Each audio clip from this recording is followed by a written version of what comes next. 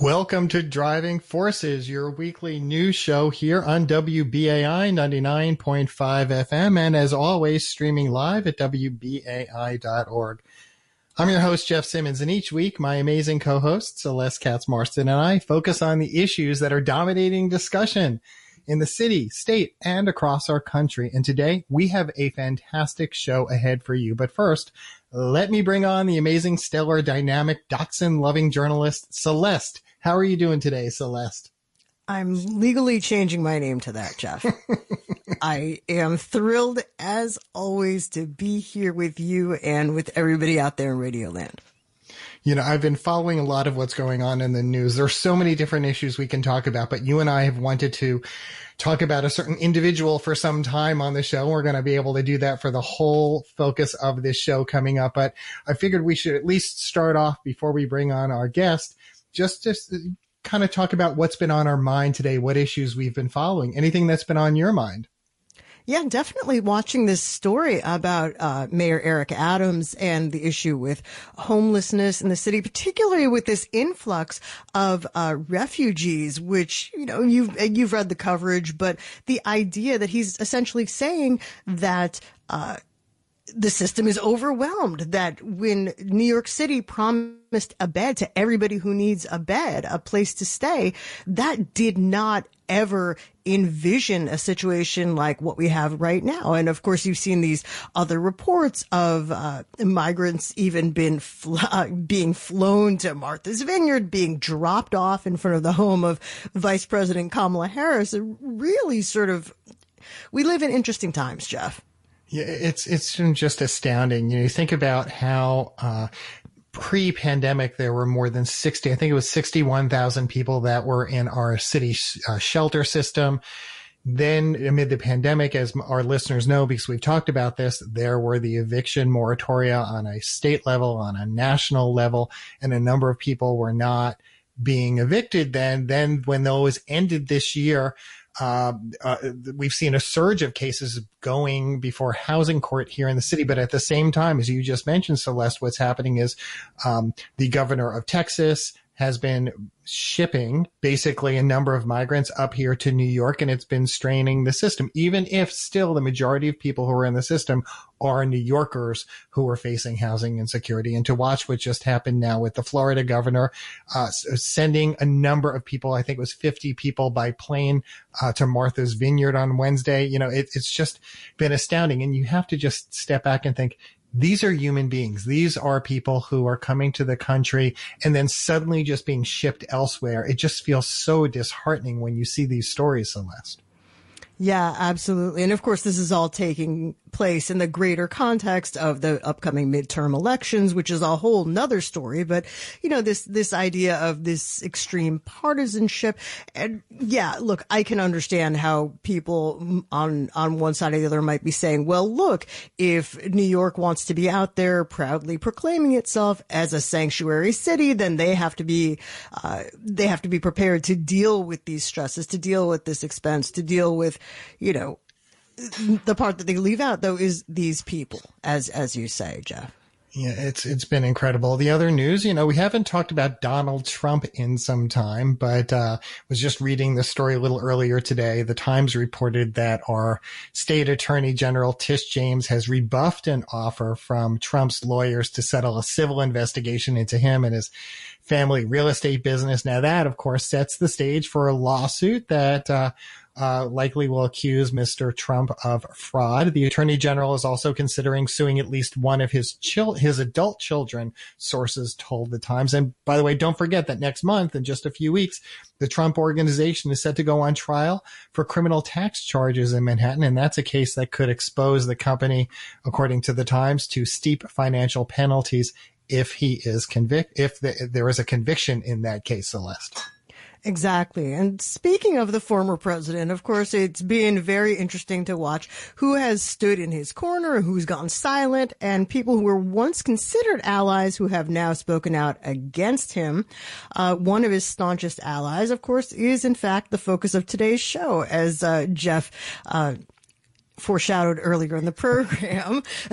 We're talking about somebody who is very, very familiar to our longtime listeners and to longtime New Yorkers, but pretty much to a lot of America. You either love him or you hate him. No surprise, that of course is the former mayor, Rudy Giuliani. He continues to make news in recent days.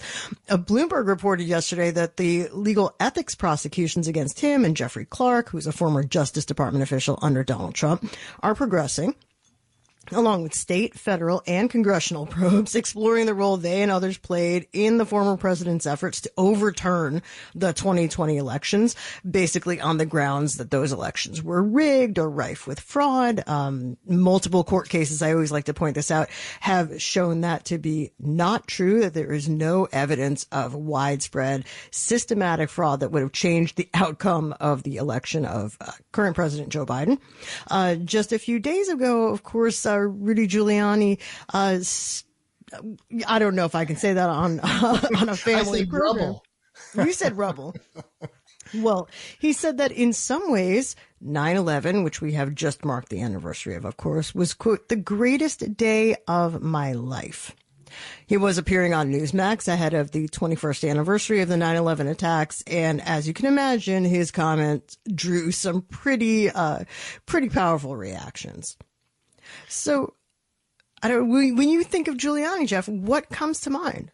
You know, it's interesting because for so many people, there's a vision that stands out about him. That's the image of him on the street with his top managers on 9/11, as well as our guest coming up in just a few moments. I mean, the nation and the world saw him that day as a leader, someone who took charge on that fateful day. And many of us, including Celeste and myself, had gotten to know the mayor and his administration when we covered them as reporters in the 90s and early O's.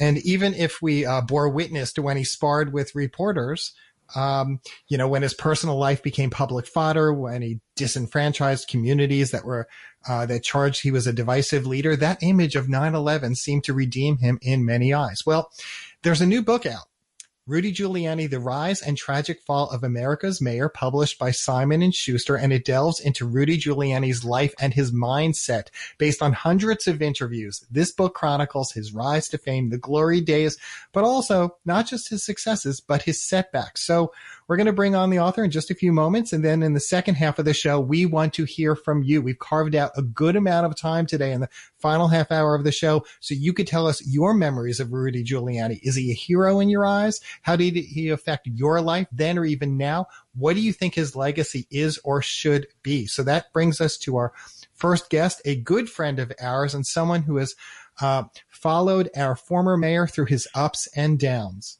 And just, of course, as our subject today is a name that's familiar to many of you, so is the name of our guest. Andrew Kurtzman has covered Rudy Giuliani for 3 decades as a political reporter for print and television. He began as a City Hall reporter and then wrote what is considered a definitive book about Giuliani's mayoralty. He's covered more than a dozen national political campaigns and interviewed hundreds of elected officials as the host of 2 widely watched TV political shows, Kurtzman and Company on WCBS and Inside City Hall on New York One News. He's won multiple Emmy Awards for his work.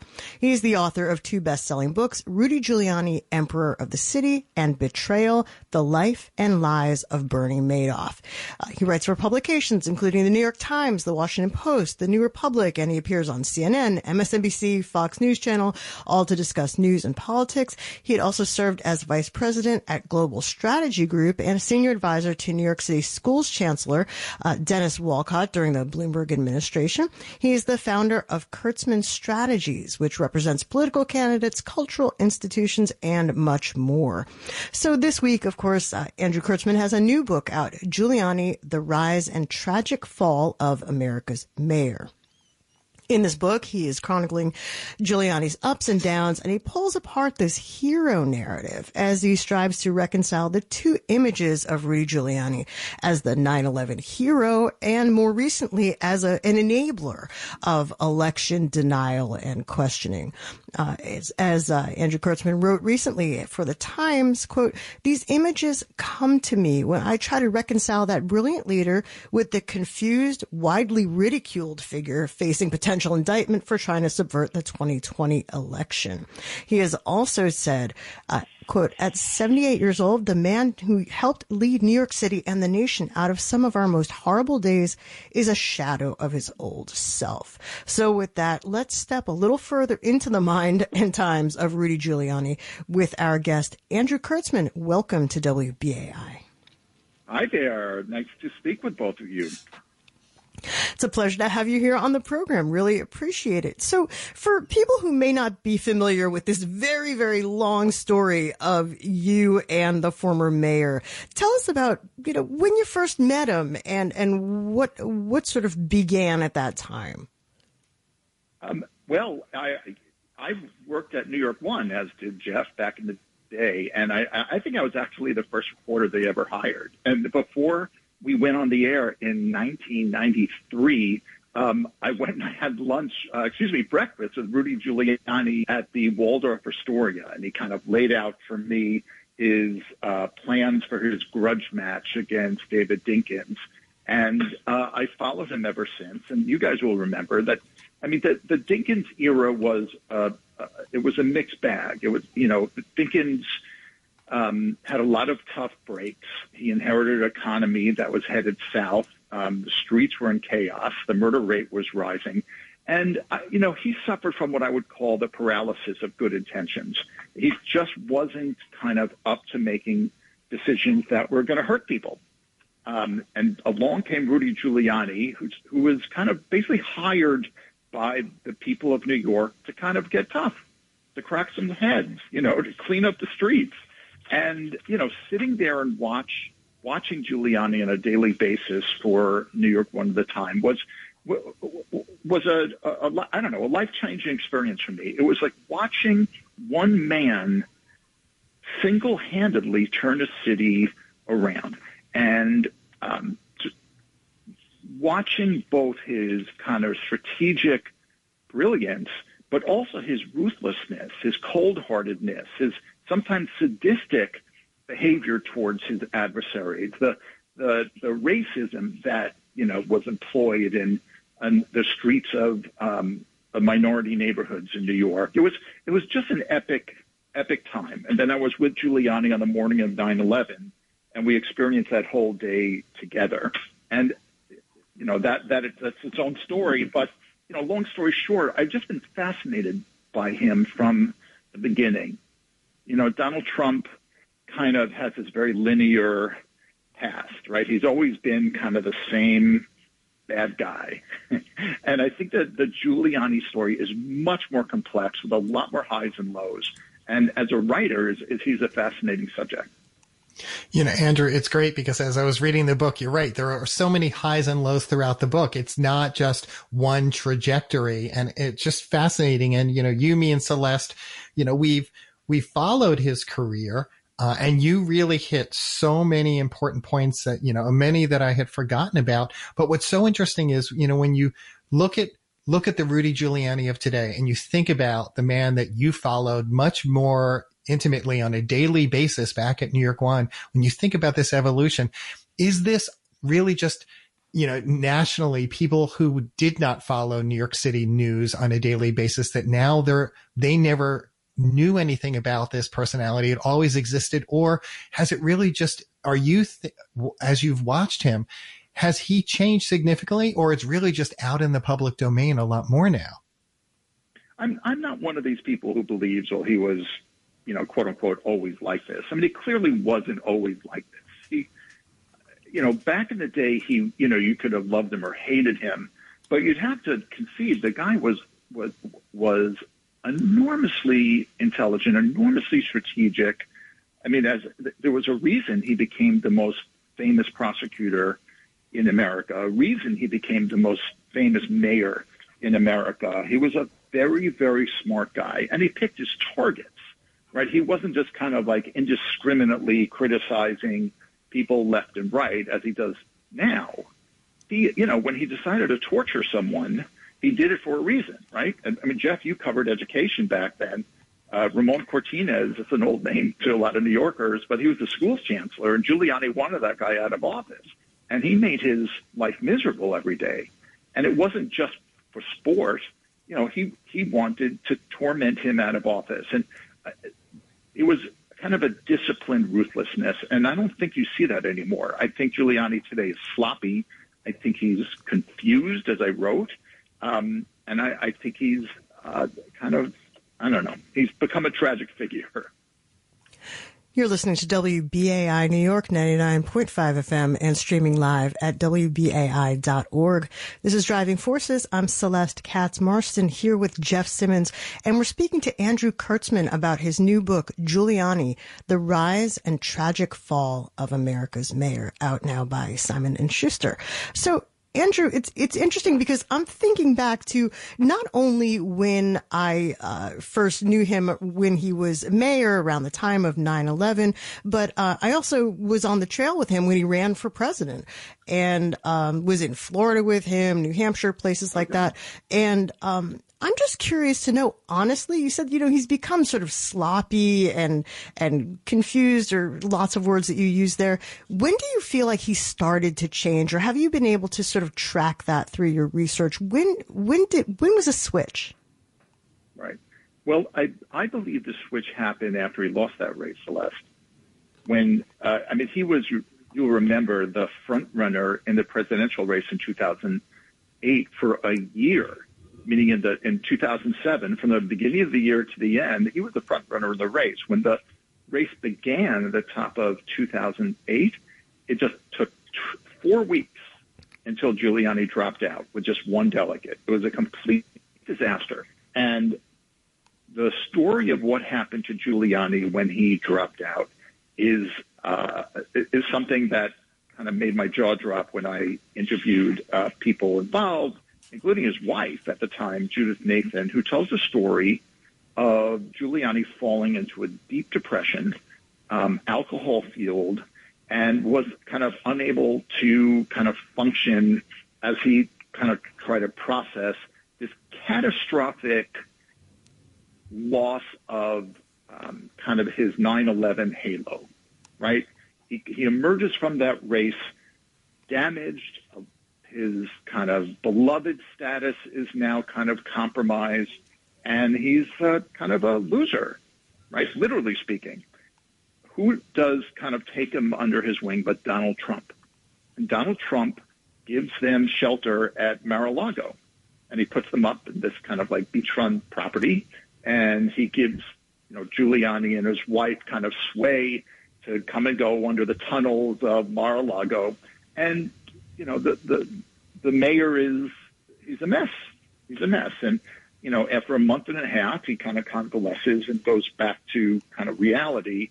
But it began this very sad, kind of poignant quest to regain his relevance. And that's where Donald Trump came to be. He endorsed Donald Trump, even though he thought he was a carnival barker, in the words of Giuliani aide at the time.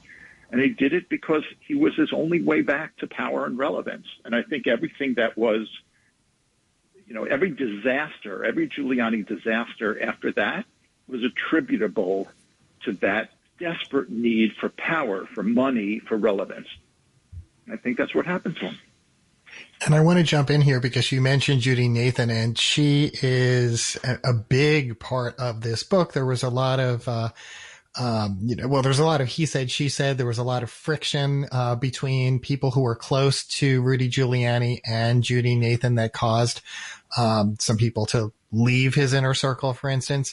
Shed some light on because she's really not, during a lot of, over the years, she's not opened up about their relationship. She's not talked with the press, but she has with you clearly through this book. How much, how much how open was she with you? Were there topics she would not talk about? Because I feel like in reading this book, she was very candid with you about that period. Yeah, well, she's been very guarded over the last decade or so. And, she took a lot of hits in the press as, the Giuliani's mistress, quote unquote. But I think what finally put her over the edge were the constant criticisms from Giuliani's people. And she is kind of one of the lesser known reasons for Giuliani's meltdown. And that was a 16-year marriage that was enormously troubled. And one of the reasons it was troubled is the friction between Giuliani's aides and friends on one hand and Judith on the other. And there were just constant wars between the two camps. And Giuliani was constantly forced to choose. And it was a very tempestuous relationship, a lot of fighting and arguments and a lot of drinking on Giuliani's behalf. It was just a really bad marriage. But it was also kind of done in the context of a gusher of money. He was making something like $100 million over 5 years as founder of Giuliani Partners, a consulting firm. And so together with Judy, they lived this life of extraordinary luxury. They had 6 homes. He was a member of 11 country clubs. He flew private jets.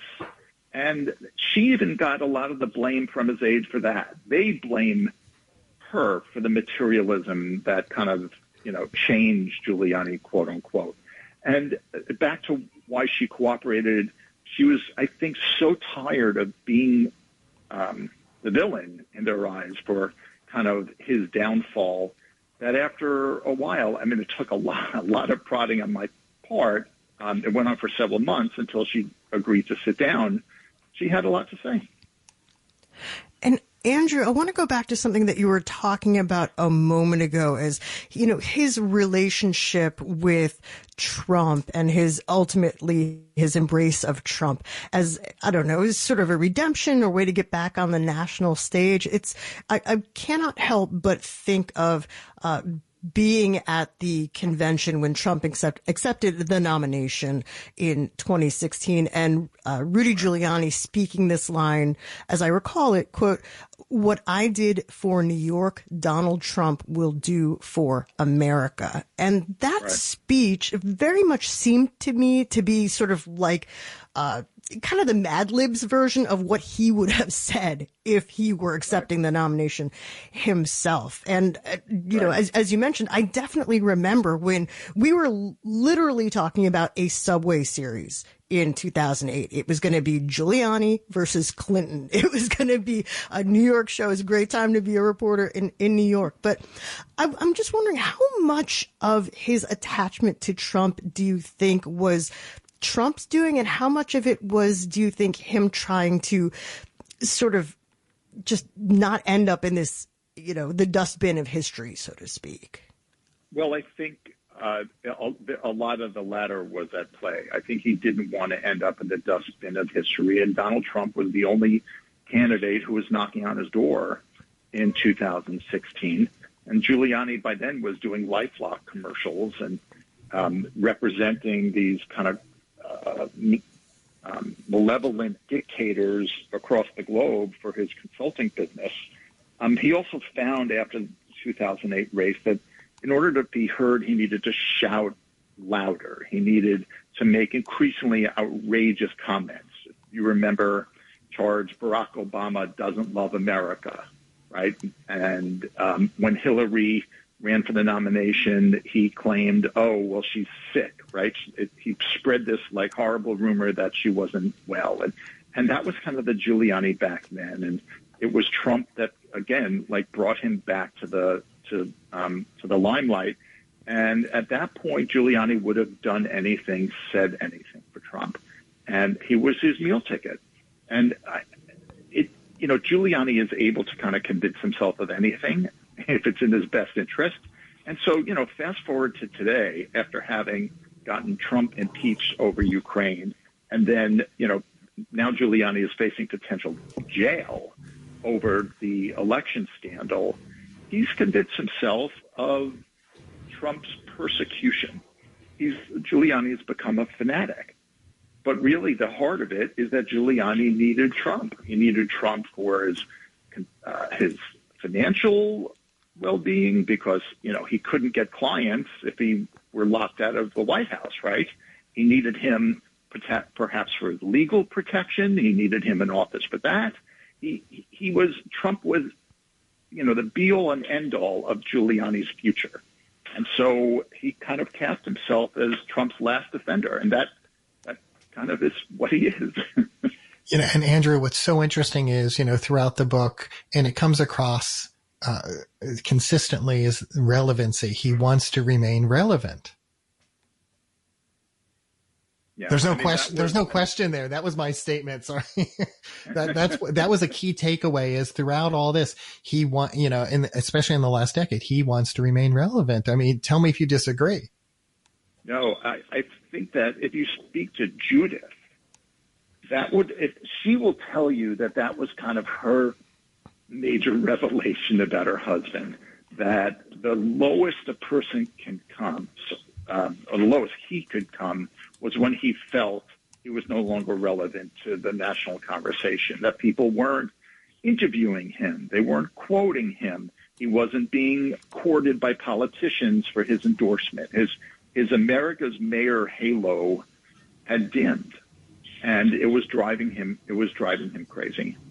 I mean, if you remember, not everyone's was old enough to remember 9/11. But Giuliani went from being kind of a term-limited politician to being a godlike figure. And I'm not inventing that term. Bob Herbert, who was a columnist of the New York Times and a Giuliani critic, wrote a column after 9/11 which began, quote, "He walks through the city like a god. People want to touch him." And he quoted someone in the column saying that he is God. I mean, that's the level of adulation that greeted Giuliani for his performance on 9/11. And imagine being that person. You're the most, one of the most beloved people on the planet. You run for president, you bomb out, and then suddenly you're not. What do you do? And that is the story of Giuliani's decline. And it's interesting, and obviously, a lot of us lived through it. You're right that some people, unbelievably, too young to remember it. But if you think back, and certainly your reporting and the reporting of others has shown that he was, in fact, narrator's voice, he was, in fact, not a god. That, in fact, egregious errors of management were made before, during, and after the 9/11 attacks, right? So, I mean, the idea that Giuliani, do you think Giuliani has ever really been taken fully to task for that? Or has he just been able to sort of parlay the aura of being a powerful leader into all this sort of fame and money? Right. I think that's a great question. I spend a lot of time on that in my book. And I think the answer is kind of both, that he did deserve the acclaim he got for kind of taking the leader's job when George W. Bush was kind of AWOL that day, exhibiting his natural leadership abilities, and also for putting the city back together in the days and weeks that followed, and also showing this extraordinary compassion. If you remember, he spoke at 200 funerals for firemen. His eloquence was just extraordinary. On the other hand, as you said, his administration made terrible errors in terms of preparing the fire department for their communications capacities. And even on 9/11, he made a catastrophic decision, which was not to merge the command posts of the police and the fire departments at the scene. And that cost people their lives. And Andrew Kurtzman, I just want to ask you, before we go into our next segment, hopefully open it up for some calls and questions. As somebody who is really, really interested in following and reporting on voting rights and voter suppression, Giuliani has been as you've reported thoroughly, entirely in Donald Trump's corner, making these claims about rigged elections, conspiracy theories. I mean, just stuff that's frankly completely off the wall and also completely unsuccessful in court.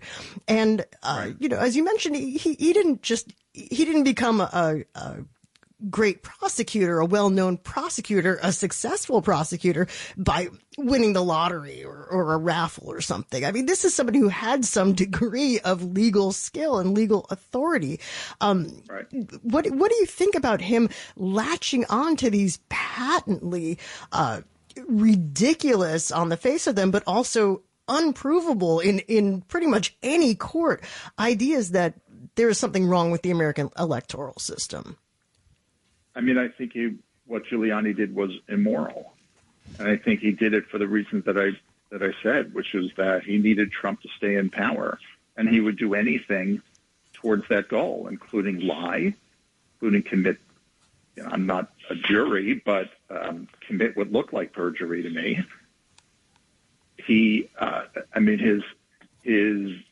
win at all costs personality, which had kind of defined his career, reached this point by the 2020 election where he was willing to hurt democracy itself, and that's it's pretty sad.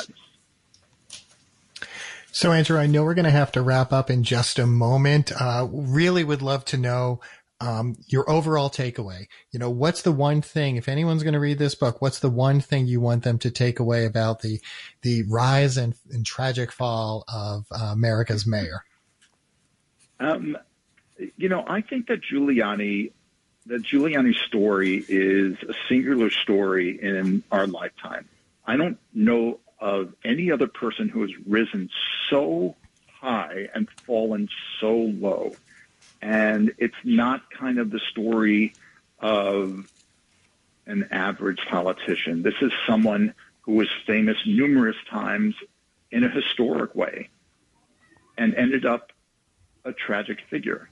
And to me, as a journalist, as a writer, I haven't seen anyone who's actually lived a life like Giuliani.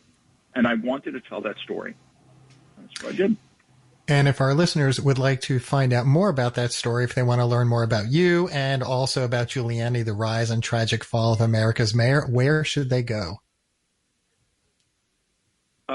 Go to Amazon and look for Giuliani, the rise and tragic fall of America's mayor.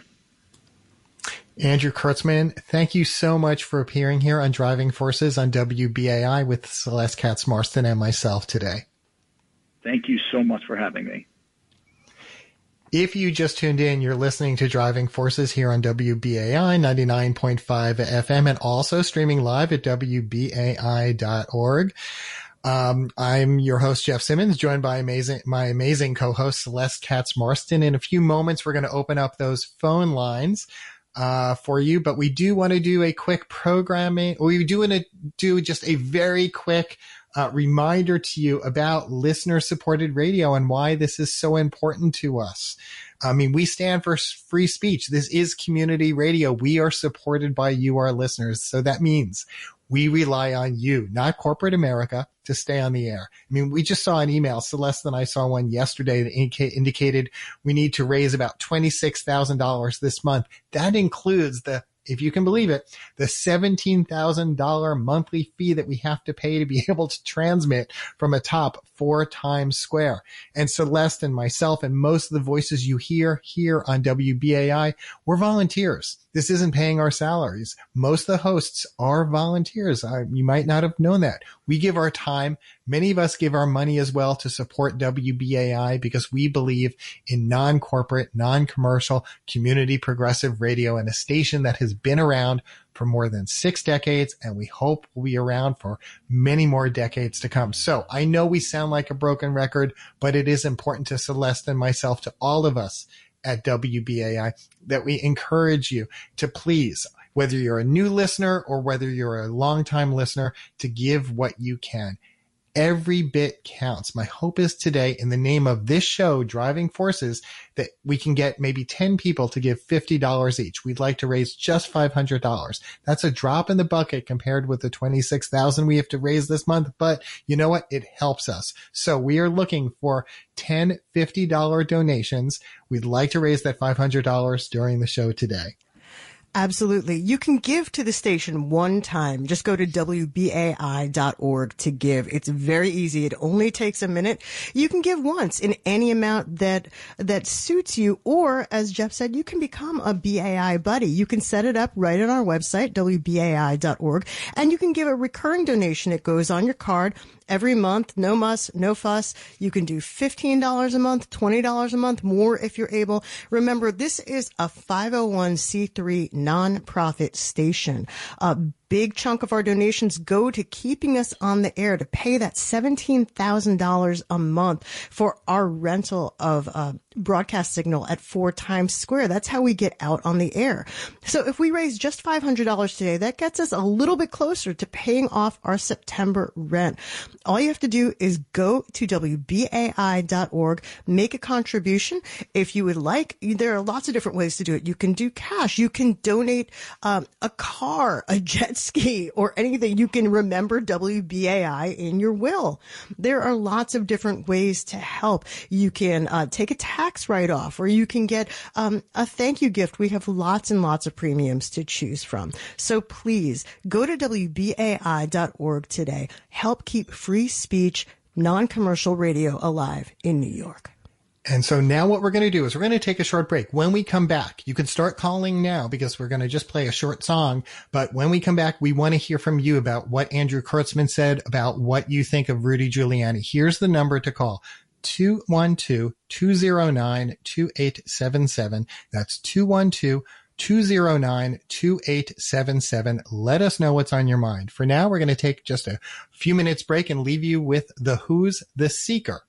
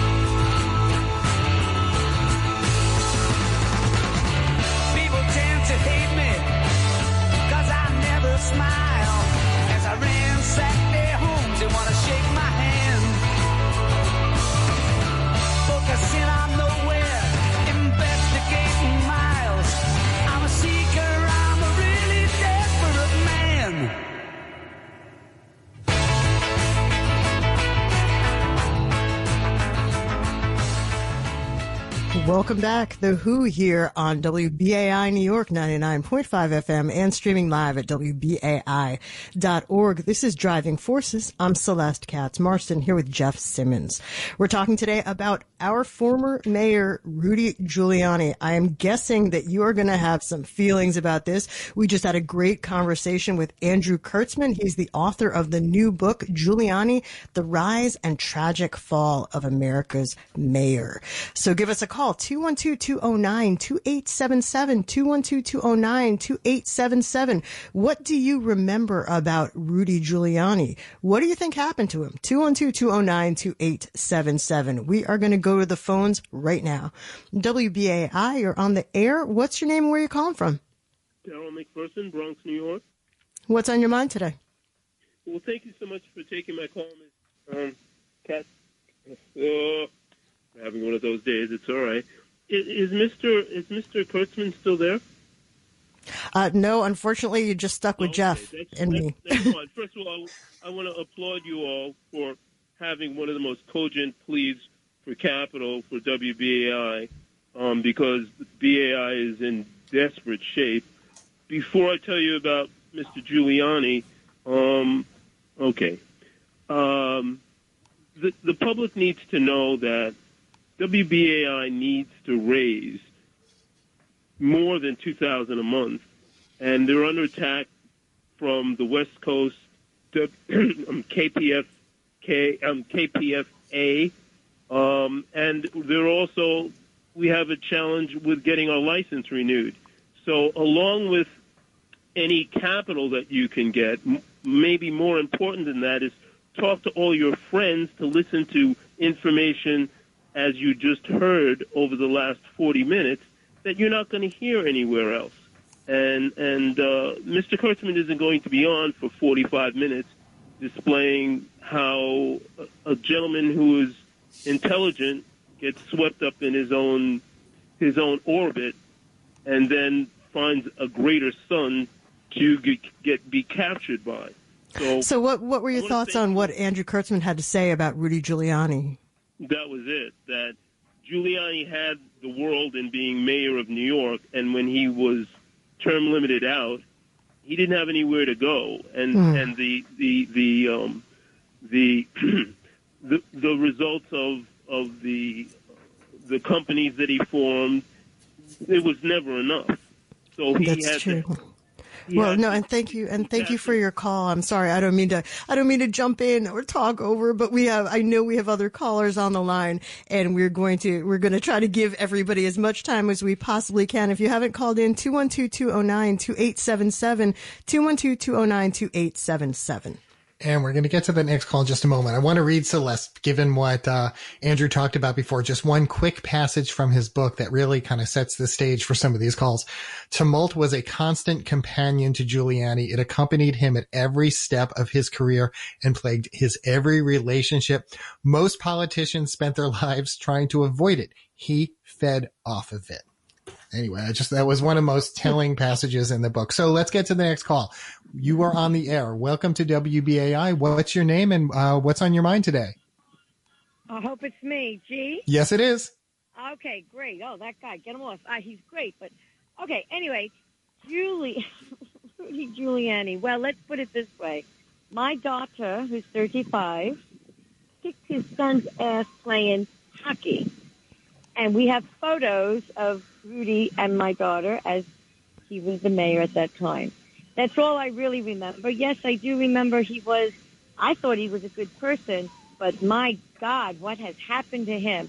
He got poisoned with Trump, and yes, with the wives and all that. I remember leaving always the papers open for my husband to see all his wife's stuff and stuff. At that time, my husband was playing for city council. Anyway, my daughter kicked his son's ass. They played against each other in hockey. So there you go. That's my great remember. And that guy's he's gonna run for something, Andrew. Yeah, I don't know about that. Thanks very much for your call.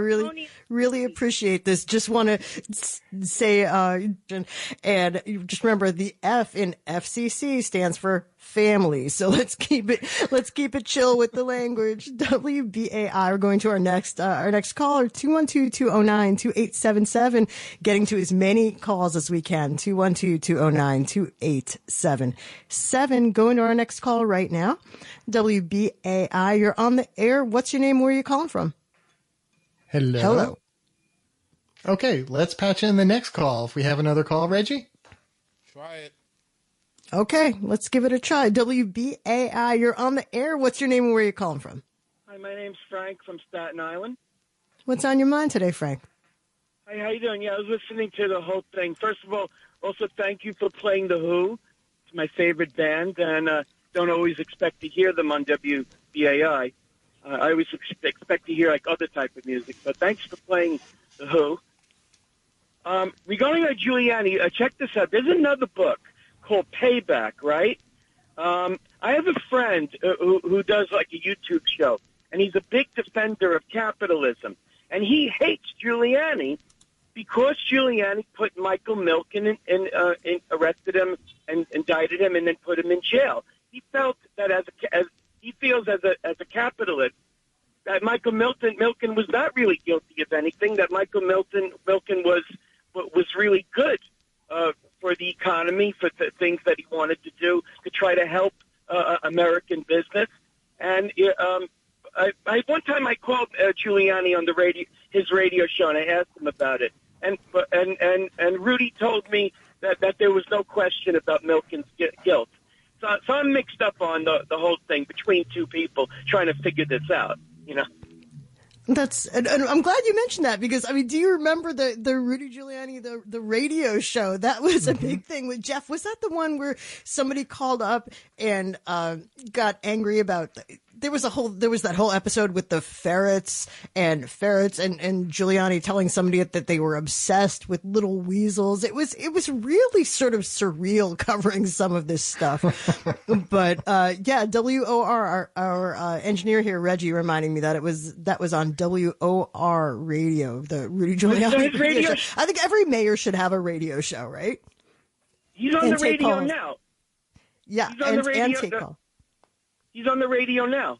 Yeah, he's back. He's with, what is it, Katsamatidis' station. Yeah, WABC, right. Yeah. Right. So if you want, anybody can call him and ask a question. Wow. So and see what's going on. Yeah. Yeah. So, well, thank you so much for your call. Really, really appreciate it. 212-209-2877. We are plowing through these calls, trying to get to as many as we can. So if you are still on hold, stay there. If you haven't gotten into the queue, 212-209-2877 is the number to call. And I believe we have some other callers on the line. Let's get to the next call. Welcome to WBAI. You are on the air. What's your name and what's on your mind? Oh, Arthur from Queens, New York. Hello. Hi, how are you? What's on your mind today? Oh, I'm sorry. I'm making it quick because I kind of like for other folks to get in. The lady had said earlier that that Giuliani was changed by Trump, and I wanted to say that I think Giuliani was pretty much Trump before Trump because I remember the riot with the police. Mm-hmm. And Phil Caruso and the whole gang and people who were down there told me that the two words that were used the most, and I will remember the FCC, is I'll say witch, that rhymes with a B, and the other one was trigger, which is you know what, when it ends. Those were the words that were thrown out the most at the police riot when they pretty much called Dinkins a washroom attendant. And I'm glad you brought that up because I'm just interrupting you for one moment. I'm glad you brought that up because Andrew goes into this in depth in the book. Yes. So some of the good things he did, let's face it, he did an awful lot of things that made a lot of us hate him. And I can remember going to some of those. He would do these monthly come to like town hall meetings or whatever. And I can remember after a particular incident going down there and nobody who was black was able to get to ask a question. And I believed it was because they knew that we were going to talk about some things that you may not wanted to hear. And the only people who did ask questions, some of the people who asked questions were people who actually worked for the mayor. They worked down the hall. They were interns or whatever. Anyway, I don't want to say, I'll just leave it at that. Well, I really appreciate you calling in. And it is very interesting to me how the perception, people calling Rudy Giuliani America's mayor were probably people who lived in America, which is not the same thing as living in New York, right? Ha ha. Amen. But the people who knew him, who lived under his administration, by his rules or by his orders may have, I think in many, many cases, had a very different attitude towards him and his brand of leadership. And if you were black, you really and truly had one because like I said, Abner Louima, a few other things that happened. Him and his commissioners. I can remember.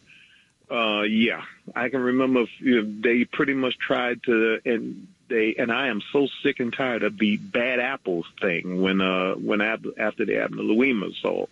And as I said many times before, if I hear them talk about police and say a few bad apples one more time, it's time to, I think if you got those many bad apples, it's time to go into your orchard and, do some replanting. And, to your point, I think one of the things that has shocked me most recently was even in the current gubernatorial race, seeing people use the phrase like as a campaign slogan or cheering somebody on saying it's Giuliani time. I think people in New York know how that phrase was used and when it was used. And it was sort of astonishing to me that people would say that, much less say that in the context of like positive political messaging. Oh, yeah. That to me was quite amazing. I believe we have more callers on the line. 212-209-2877, 212-209-2877. If we have another caller on the line, WBAI, you're on the air. What's your name and where you're calling from? Is that me? That's you. Yeah, my name is Lorraine, and I'm calling from Jersey. Welcome. Thank you. I want to tell you, Giuliani is a big racist. He's definitely a racist. He likes to play important. You know, the people try to play big, but they're not. You know, he has a big mouth, and he doesn't. You know, him and Trump, right? They're two peas in a pod. Him and Trump, okay? And he had that attitude and whatnot before Trump. And what I really didn't like about him was when those planes had went in the towers, and he was sitting in that classroom. I don't know if you've seen that. He's sitting in the classroom, whatever, and the person came to, his aide, I guess, came to tell him, what was going on, and he was in shock one bit. Somebody would be, I got to leave now. But no, nothing. I don't trust him. He's not to be trusted, just like Trump. That's all I have to say. Hey, well, thank you. Thank you very much for your call. I really appreciate it. I think in that last caller's case, I'm not sure, but I remember the classroom incident might have actually been related to the president at the time, President George W. Bush, and not to Rudy Giuliani. But certainly, and as we talked about with Andrew Kurtzman a little bit earlier, there were certainly any number of serious errors in leadership, in management, in judgment that were related to the aftermath of the 9/11 attacks. We are going to unfortunately have to wrap up the program pretty soon, but once again, a really, really super quick reminder, we need your help to keep these conversations going, to keep your voice and the voice of other New Yorkers on the air. Please go to WBAI.org today. Become a BAI buddy in the name of this program. You can give a recurring donation in any amount you choose. That will make you a member of this station, and you can participate in important votes that help determine the future of free speech radio in New York. Jeff, what is going to be coming up on your next program on Sunday? I'll be hosting City Watch this Sunday at 10 in the morning, so make sure to tune in. I'm going to focus on the horse carriage industry here in New York City. I'm going to have both sides in different segments. We'll have someone from the Transport Workers Union on, and also either a councilman, we're just trying to firm that up right now, or an advocate who are very concerned about the horse carriages in the city. That's at 10 o'clock this Sunday morning. I want to take a moment and also thank our amazing engineer, Reggie, who just kept the show going fluidly today, and also our amazing guest, Andrew Kurtzman, author of Giuliani, The Rise and Tragic Fall of America's Mayor by Simon & Schuster, just out this week. We're very fortunate to have him on. This is an incredible book.